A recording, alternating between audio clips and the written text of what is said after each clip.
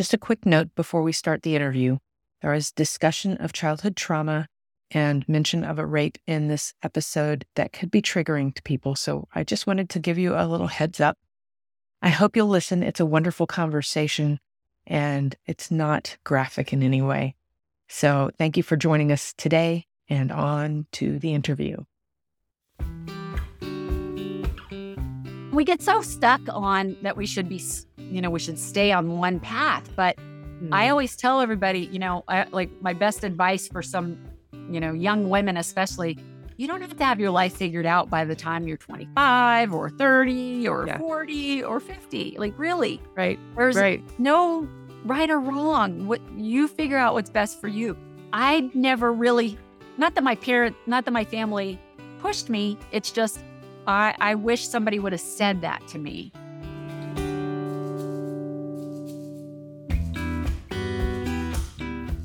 Hello, friends, and welcome to Curiously Wise, Practical Spirituality in Action.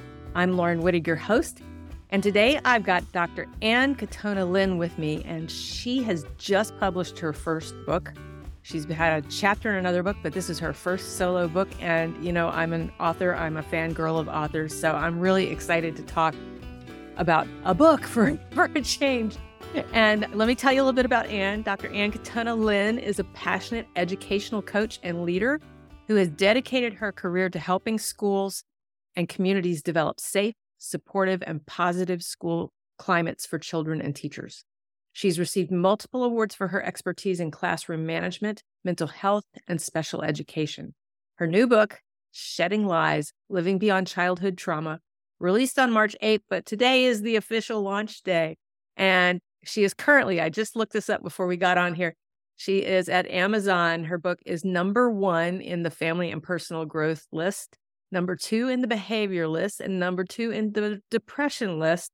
And that is freaking awesome. So I'm very happy to bring Katona Linn here to talk about this great book. Hi, Ann. Hi. Thank you so much, Lauren. Thanks for having me. Oh, yeah. You and I have met a couple of times online. We're in a class together that I just learned is a year-long thing.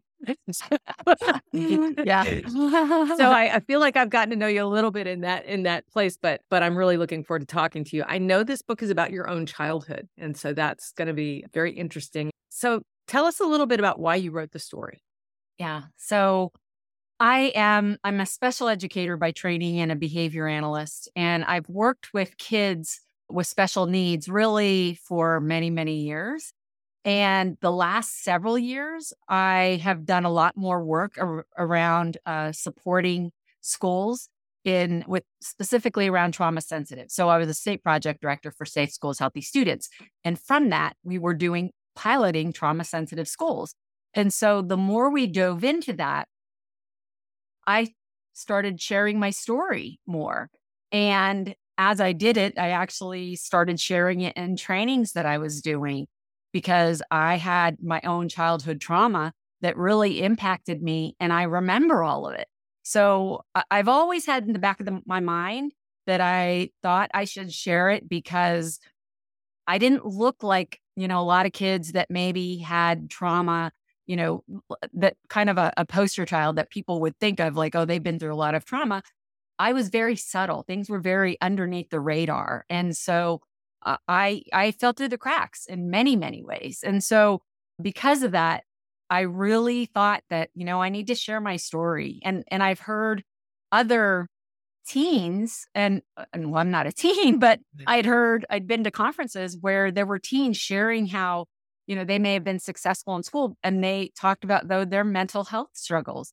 And so I'm like, oh, that was very much me. And so I've done a lot of work on myself and I really have come out on the other side. So I wanted to, I knew that there were a lot of things that a lot of people that just didn't have a whole lot of hope or were really struggling with different things. And so the more I shared my story, people were like, you need to write a book. And then in 2019, my husband fell 30 feet off of a roof and survived. And actually, that's our next book. And there were so many miracles and so many things that came out of that. And from that, everyone was saying, oh, you guys need to write a book. And so it's been coming out for a while. I actually had a publisher ask me to write one several years ago. And I didn't. I was in the middle of my doctorate and I wasn't ready for it. And so it was really perfect timing. And I did a self-publishing webinar. And in that one webinar, I finished my mind map. And I was like, whoa, for my book. So I'm like, okay, I guess I'm writing a book. And so that's kind of where it went from there. Very cool. Yeah. Yeah, I have done a lot of work around childhood trauma myself because I grew up with, and anybody's heard me talk at all knows I share regularly a narcissistic mother and an alcoholic father. Yeah. So there was a lot of that emotional, kind of trauma. I was not physically ever harmed. Right. I never was without a house over, a roof over my head and plenty to eat and went to good schools and, all of that kind of stuff. And yet there was still this trauma that I didn't even realize was traumatic until I got into college and got depressed, had to start digging into it. Yeah. So it's really, I think it's really valuable to share these stories. Yeah. Because first of all, it gives the story a purpose. Right. It gives what happened to you a purpose. Mm-hmm. And I know that I teach best what I've had to learn myself. Yeah. So I just want to thank you for taking the time and putting this down where people can read it who are not working directly with you. Right. Right. Yeah. And I had a car accident when I was a child, when I was 4. And that was kind of a big piece, so, and at the time they wouldn't allow families to stay with you in the hospital. Mm-hmm. So I was alone in the hospital only except for visiting hours that my mom and my sister would come and visit, my oldest sister. And so I remember all of it like it's a movie. And so we're talking, 50 plus years ago. And I ended up having full blown PTSD, and I can tell you specifically the triggers, all of those things. So that I think more than anything, if it wasn't so crystal in terms of having an accident that really triggered a lot of it, I probably wouldn't have really looked at it, until much later. But I think because I did know that I had PTSD from a young age, well, as soon as they started really talking about post-traumatic stress disorder with people other than vets, people coming back from war. So yeah, it's, there are a lot of things that can trigger it. And for me, like I said, it was a little bit easier because it was more clear. It was a clear-cut incident that started it. There were other contributing factors, kind of what you talked about, those different things that are subtle that you often don't realize. And I realized those things later, but from a really early age, I knew that I had post-traumatic stress disorder. So, So when you were a kid, how did this express in you? I've heard you talk a little bit before about when you were in school and that part of your life. So just help us see the picture of what that was like for you. Yeah. So at the time of the accident, there were thunderstorms happening and also obviously things related to a car. So the specific triggers for me were a thunderstorm, and I was like a little weather girl. I would watch the clouds in the summer, and I wouldn't go to things where I didn't have a safe adult with me. So like during the summer, I didn't play softball because that would mean I would have to stay home with my dad and I couldn't be with my mom. Luckily, my mom worked at a pool and she was able to bring me with her. So, but I really kind of arranged my life, even though I was a kid and didn't have a whole lot of choices of things, I was able to make that choice not to, play softball as an example, that would put me in a situation where I would be triggered and I would have a full blown panic attack. And that's what happened was I would have really bad panic attacks. I couldn't control them. It was fight, flight. I was really freaking out. And my mom and my 2 oldest sisters, especially, were my safe people. And so I always had to be somewhere near them. So that kind of socially limited me, at least in the summer at times. But luckily, like I said, my mom, ran a swim program at an amusement park with a big pool. So I was able to be social and be with all my friends and, just really have a lot of freedom and have a lot of fun that was a huge protective factor. So that was all great. But, again, that limiting, that was one piece. And then being in a car with somebody that I didn't feel comfortable with. So example, my sister, I'm the youngest of 7, and there are 6 kids in 8 years, and I'm years younger than the youngest. So my sister, who is next up for me, Lisa, I remember when she was learning to drive, she had her permit. So I was 8 years old, and we were coming home from my mom's work, and we were all my mom was driving, and she was going to let Lisa drive the rest of the way home, and pulled over on the side of the road. And I remember I was like, nope, I got out of the car. I wasn't going to be in the car with somebody who was, a new driver. There was no way. I had to be with somebody who was a consistent driver and who already had those skills. Whereas when she was learning, I couldn't do it. So those were, again, and any situation related to like a thunderstorm. I remember I went to Girl Scout camp one time and my mom wasn't there and I freaked out. So I remember every single time that I had a panic attack, like, it's seared in my brain. And so all of those were some of the things. And I had a lot of attachment issues. My mom, I was always afraid that people were going to abandon me. So I remember if we had to stay after school because we got in trouble, like the whole class, it wasn't even me. It was everybody. I remember those days. Yeah. And my mom worked at she was a librarian at a school close by, like a couple blocks away. At the end of the day, I would walk up to the school, to the library and go meet her. I was afraid that she was going to leave me. I had a lot of abandonment issues. And, again, that emotional neglect that I didn't honestly, probably just a few years ago, I realized this childhood emotional neglect. Dr. John C. Webb has done a lot of work on that area. It's very subtle in that if we're not giving, as adults, giving kids the emotional support and just engagement that they need, that it can really have an impact. And for me, because of the fact that I had post-traumatic stress disorder, it compounded the whole thing. So those were some of the things in childhood, again, separation anxiety. I remember if we even stayed overnight if we went away for a basketball tournament and stayed overnight with like a host family, I was just very, I just would have panic attacks. And so it was difficult for me to stay elsewhere. And then I started drinking around the age of 14. And I grew up in central Pennsylvania, kind of coal region area. It was normal for us to drink and it was not a red flag. And I realized, again, later I realized that the drinking that I did was self-medicating my panic attacks and the PTSD. So I didn't, I was like, oh, great. It's gone. I don't have it anymore. I grew out of it. That's what I thought.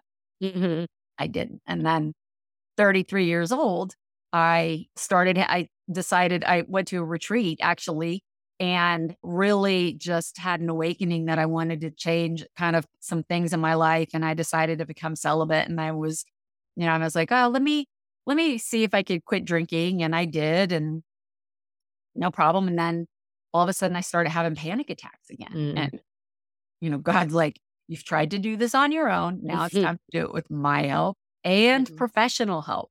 And so I really did a lot of, I spent 7 years alone, and I almost feel uncomfortable saying alone because I wasn't really, it just was, I was single is a better way to say it, by choice. And I just wanted to focus on taking care of myself. And I did, a lot of healing. I did therapy finally, and this is 33 years old. And so, all of those things kind of were the beginning of the healing. But even in my early 20s, I was raped. And it was by someone that I had dated. And I think partly because of my lack of self-esteem, I was very needy in relationships and I really had a lot of abandonment issues that I thought I did something. Like I really blamed myself a Mm, lot for a lot of gosh. things. And so I had this, I'm not worthy. That was the story I told myself my entire life. And so I think it kind of set me up to be raped and then not, Mm. press charges or do anything. And I filed a report, but I didn't press charges. So, all of those things, I just didn't have stable relationships and I was very needy. And then I finally got married at 41 after I had done a lot of work. Mhm. And so I felt actually worthy at that time. But leading up to that, it was, those were kind of the biggest things, the biggest areas that it impacted me. So let's talk a little bit about that emotional neglect aspect. Because Yeah. what in the moment, how would you identify a child who was experiencing that? So it's difficult because it just is not, you may not see anything specific. And it's an act of omission, meaning it's that we're not giving the child something that they're needing. So it could be emotional support. One thing actually that is a lot has come up in the research is something called serve and return. So when an infant or child, when they make noises, when they say something, they look at you, when an adult, when a child does that, that's a serve. And when the adult responds to them, and says, "Oh, yeah, you're looking at the ball. Here's the ball." And, "Oh, you're smiling at me. Oh, that's so great." Whatever it is that we do, when we engage with the child, that helps to build their neurological framework and really, kind of strengthens their brain structure. And so it's like I said, because it's an active omission, it's a lot more subtle. Mm. So it may look like kids doing a lot of else isolated play, not having an adult read to them, not able to really talk to a child and let them express their emotion. So in my situation, we didn't talk about things. It was 1970 when this all happened. Let's act like it didn't happen and let's not talk about it and it'll go away, and it doesn't. So, it there the intentions are good.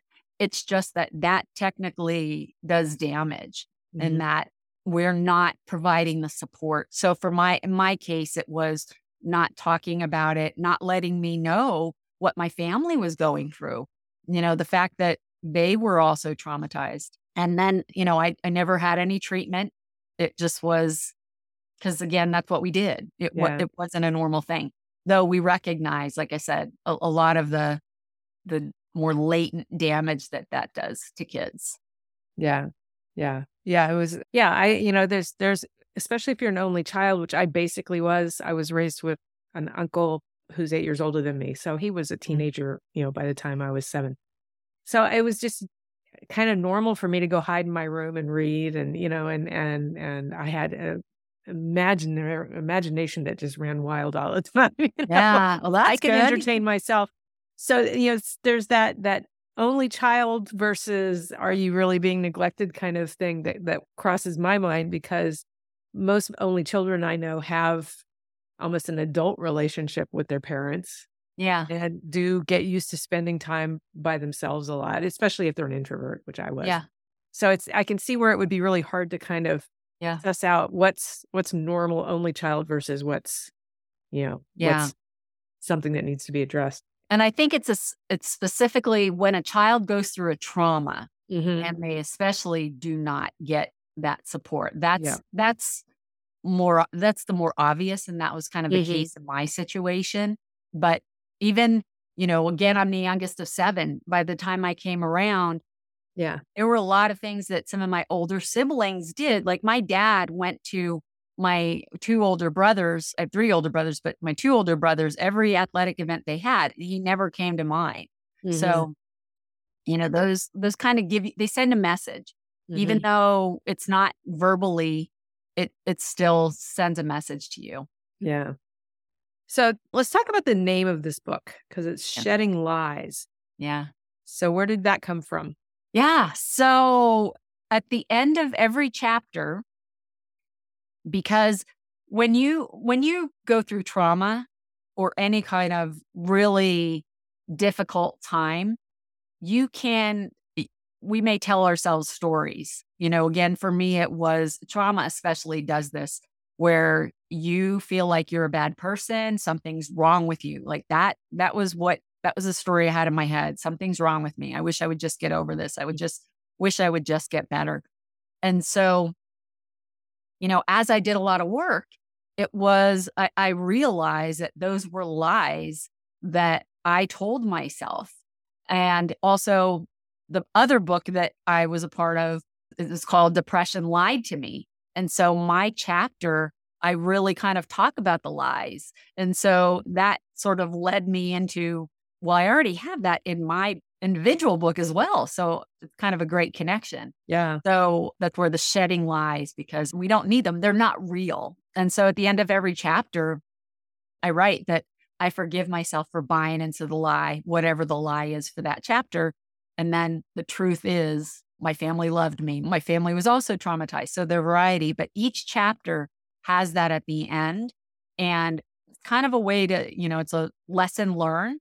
And so those lies are really pointed out in each chapter. And so for me, it's the power of taking ownership of that lie and rewriting it and reframing it. Like, nope, this is not real. And this is the reality. And actually, when I had done EMDR, which is eye movement desensitization reprocessing, which is a very highly evidence-based practice for post-traumatic stress disorder.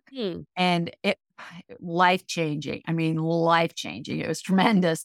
And so within that, it helps you to look at the reality of the situation, and it helps you to, again, reframe it. And it helps bring these emotions and these things that get stored in your brain so that you can look at them. So this thinking part of our brain, and it helps us to kind of rationally look at those things that, like, oh, that's not real at all. That's not accurate. This is what really happened. And so, again, from all of that work, that really exposed a lot of these lies. And so just over and over again, the term lies came up and in my healing. And so, that to me, that's kind of a coping strategy for sure is, okay, what is that lie? I can reframe it and really look at what's accurate and what's true. Yeah, I work a lot with perspective. Yeah. And that's basically, to me, that's what you're talking about, is that you're bringing it into a place where you can take a different look at it. And that's been a hugely transformational tool for me in my own life. Yeah. Is to be able to back up, and especially with those childhood things. I'm old enough now that I can imagine myself at whatever age my parents were or my brother was, at the time, and go, holy cow, they were, dealing with all kinds of stuff. It wasn't just me. Yeah. Those kinds of perspective changes are incredibly powerful. Yeah. Yeah. And it doesn't take away the trauma. It's just giving you the perspective that they also went through stuff. Right. Right. Like, or so it made it blaming them for everything, you can forgive them, or you can have compassion for what they were going through. It just changes the dynamic of the whole memory. Yeah, absolutely. And for sure, it helped me to have perspective of my family's experiences. So yeah. We get so caught in our own experience that we forget that everybody else is having their own experience, and it may be equally as difficult. Yeah, exactly. Maybe different reasons, but still. So yeah, that's been a big journey of mine to learn how to get that perspective and really take that rational look at it, as opposed to that emotional memory that that I carried with me. Yeah. Yeah. So how did all of this lead to the work that you're doing now? Yeah. So in my undergrad degree actually was in physical therapy, athletic training, and I was doing that work. And though I was still, I was struggling and I drank and, just self-medicated in a variety of different ways and dated guys that weren't really great for me and, again, really needy. So I did all of those things. And I think, especially after the rape, I just felt like I can't keep on, partly because I worked a lot with athletes. It, I felt like I didn't want to be in the environment anymore. And so I ended up getting a job with twin girls with developmental disabilities. And I worked with a behavior analyst and just loved working with them and just really found that I was naturally good at it. And Mm. I just understood the girls and I just had so much empathy and really I got them. I felt like I got them. And so I wanted to learn more about myself. And, like I said, really the behavior analysis was the first time I kind of had any experience with that. And so I just wanted to explore it and then ended up, kind of a lot of different situations that happened, but I ended up just loving special education. And so I went back and got my master's in special education. And I actually started my own business with home health agency and providing services to children and adults in the community and in schools and just loved it. And so got my master's in special education and became a board certified behavior analyst because I wanted to figure myself out. Yeah. And so I'm like, what, I needed to learn more about myself and learn the skills that I didn't get as a child. And so I started doing that. And, again, right around the same time was when I really had that realization and that retreat, just an awakening of I want to do things differently. And so all of it kind of happened at the same time, which then, I just really gravitated towards working with kids with behavior problems. So I worked with kids with all kinds of disabilities, but just really loved the kids with behavior problems. I was not an externalizing. I didn't have a whole lot of external behavior problems. I was more of an internalizer. I held it internal, Mhm. but I just got these other kids and I had so much empathy for them and loved working with them. And I just, like I said, naturally, it just came to me. And so I just continued to do that, worked a lot with kids with autism and Mm. still do some aspect of that.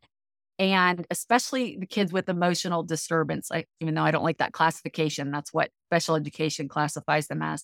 It's those kids with emotional behavior problems. And just because they're so misunderstood. And I think I understood that. Like, yes, I felt always misunderstood, that Mhm. people didn't really understand me. And so, just really gravitated towards working with them and, working in emotional supports and autistic support classrooms with those populations the most. And then I started doing training at the state level. I got a job at the state and really doing more coaching and training for teachers. And really what I realized, and even before that, I was asked to do a lot of training for staff. And I'm like, okay, I guess I was naturally just good at that. Yeah. And so I kind of got put into that position and then, worked at the state for several years. I also taught in higher ed and for pre-service teachers, so special education and regular education, and just loved that. Mm. And really, especially helping teachers, because I realized as I worked out in schools that they don't get a whole lot of training in higher ed, before they're out. And then they just don't really know, especially kids with behavior problems. Those are the kids that teachers struggle with the most. Mm. And because I already felt an affinity to them, I really wanted to continue to pursue that. So, and I was state project director for, like I said, Safe Schools, Healthy Students, which was a big grant that came actually out of the Sandy Hook and the Columbine shootings. Mm. and really focusing on prevention and intervention and all of it was a big, big grant. And so doing that at the state level and just connecting with other states across the country and national partners, just really loved doing that. And I was naturally, you know, I was naturally very good at it. There were a lot of aspects. And one of my nicknames is Spider Woman because I can connect the dots. Like I can see the big picture things and I can kind of connect the dots. And so, using that skill then helped me to really, and especially when we started doing more, having more conversations around trauma, that naturally led, me to gravitate towards doing more with that, which now is my business. So, yeah. Isn't it interesting to look back at the path that we take and how everything plays a role in it, right? Yeah. Like something happens and it turns you this way and something else happens and it turns you back that way. And then something new pops up and you go, oh my gosh, that's exciting. Yeah. I know. And we get so stuck on that we should be, we should stay on one path. But I always tell everybody, like my best advice for some, young women, especially, you don't have to have your life figured out by the time you're 25 or 30 or 40 or 50. Like really, right? There's no right or wrong. What you figure out what's best for you. I never really, not that my family pushed me. It's just, I wish somebody would have said that to me. Cause I always felt like, why can't I just get a job that I stick with, but I was always always kind of going different places. So. Yeah, I actually had a mother who had multiple careers and went back to get her doctorate at 63, which is the age I'm about to be in a couple of weeks. Wow. And that launched her really strongly into a whole different career that she did until she was in her 70s. And, it never occurred to me that I had to have one single job, Yeah, that's good. That's good. And I've had really 4 distinct careers, if you consider staying home with the kids a career, which it was. It absolutely was. So I've had 4 distinct careers, and this last one started in 2018. And I was 58 years old, So. I know. That's why I'm like, I'm still figuring myself out, and it is. We don't. Yeah. I got my doctorate in 2020. And so, I started in my, I guess it was in my late 40s that I started my doctorate. So, yeah. So there's no, I get fascinated by new things. I get a little bored. It's like, okay, I've mastered that. Yep. And then something else comes up. It's like, ooh, shiny thing. Yeah. Oh, yeah. But it keeps the brain working and it keeps me interested and it brings new people into my life and all kinds of wonderful things. So I'm very much a go where the flow takes me kind of girl. Yeah. I totally relate. Yep. It is. I've embraced my, my little path of circular, whatever it is. But if you look back, you can see how everything you've done has played a role in getting you where you are now. Absolutely. And I wouldn't trade any of it. Like really. No. And their skills, I know that I was an IT person. I was a software trainer back in 1983 is when I started that. You couldn't even get a degree in that at the time. Yeah. And then I stayed home with the kids and then I wrote novels and now I'm an intuitive healer and podcaster. But in each one of those careers, I had something I learned about myself or something I learned, from that job. I learned early on with the computer job, I was a great teacher. Yeah. I wasn't trained as a teacher. Right. Just like you, it just came naturally. Yeah. And that continues to be a thread through every job I've had. Yeah. Including being a mom. It's a really handy one if you're a mom. Yes. Oh yeah, for sure. So I love to look back at that. And you talking about the Spider Woman thing, I have that same skill. I can see the pieces of the puzzle and how they fit together and where they're missing. And, and I can make the intuitive leaps, where we don't know this part, but I know that comes next, kind of thing. Yeah. And it's fun.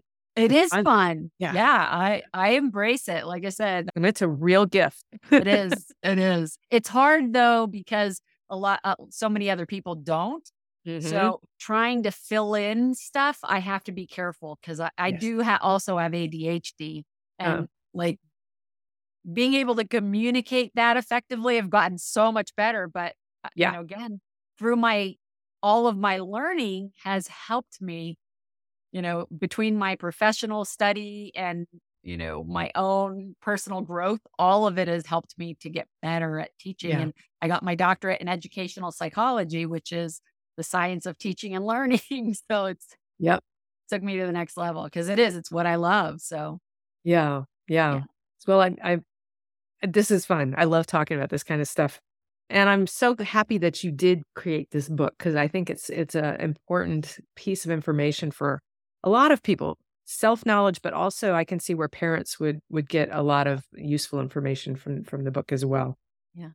So I think we come to a stopping place. So I'm going to ask you the one question I'm asking everybody, and I did warn you, so you had a little time to think Uh, about it. And that is there a must-read book you'd like to recommend? yes. Yeah, for sure. So one of the books that I read early on in my self-study was Bessel van der Kolk, Kolk. It is The Body Keeps Score. Oh, Yeah. I haven't And read it, but yeah, I understand that. it was life-changing. He talks about how trauma impacts the body, and it's, just he doesn't get into he does get into some of the neuroscience, but Mhm. it, like, to me, that I love learning, and that was just, it was very freeing because it Mhm. helped me to realize some of the things because I also was diagnosed with 4 autoimmune diseases, and so Mhm.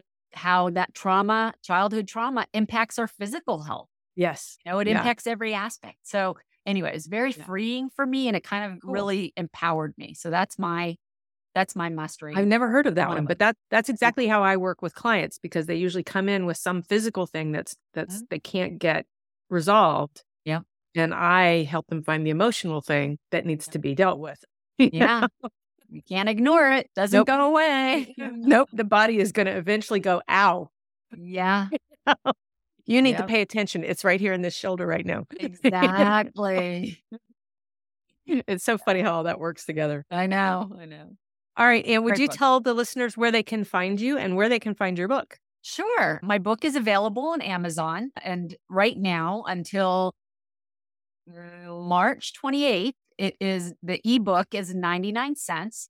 And you can find me at my website at www.Katona Linn Consulting. So it's right there. And you can reach out to me. I've got some podcasts that I've already been on that are listed there. I've got some free resources, a few other things that are there. And also, if you would like to schedule a call with me and see if we can work together, I'm kind of expanding. Yes, I do a lot with schools and just even supporting teachers.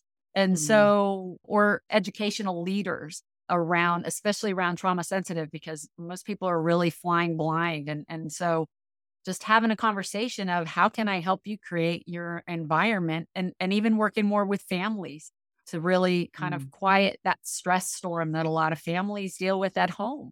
yeah. So my work is kind of overlapped into many areas. And so I'd love to have a conversation and just see if we may be able to work together. So Great. We'll have all those links in the show notes so you can find those anywhere you like to listen to podcasts. great. All right. Well, I want to thank you, Lynn, for being here and sharing this story with us because it's been very interesting. And I think it's really useful for people to hear about this kind of thing and bring it into the light, bring it up into the open. Yeah. And I want to thank the listeners for being here, as always, because we wouldn't be doing this without you out there to receive this and hopefully enjoy it. And I always love to hear feedback if you have particularly found something useful or if you'd like to see something else or have somebody specific that you'd like to see me interview. I'd love to hear that too. You can email me at lauren@heartlightjoy.com or leave it in the comments. I know you can do comments on YouTube or reviews. I love reviews. Reviews are lovely. And if you read Anne's book, please leave her a great review. It makes such a difference in how easy it is to find her book. And speaking as a fellow author, those reviews are incredibly appreciated and incredibly valuable. So do her a good one too. In the meantime, I look forward to seeing you the next time on Curiously Wise, Practical Spirituality in Action, and stay curious. Thank you so much for joining us today on Curiously Wise. I hope this conversation has left you feeling inspired and curious about the world around and within you. After all, curiosity is the key to growth and understanding. So keep asking questions and exploring new ideas. If you enjoyed this episode, please consider subscribing and/or leaving a review. It helps us be found by others. If you're curious to learn more about me or my healing practice, Heartlight Wellness, head over to my website at heartlightjoy.com. Until next time, I'm Lauren Wittig. Stay curious.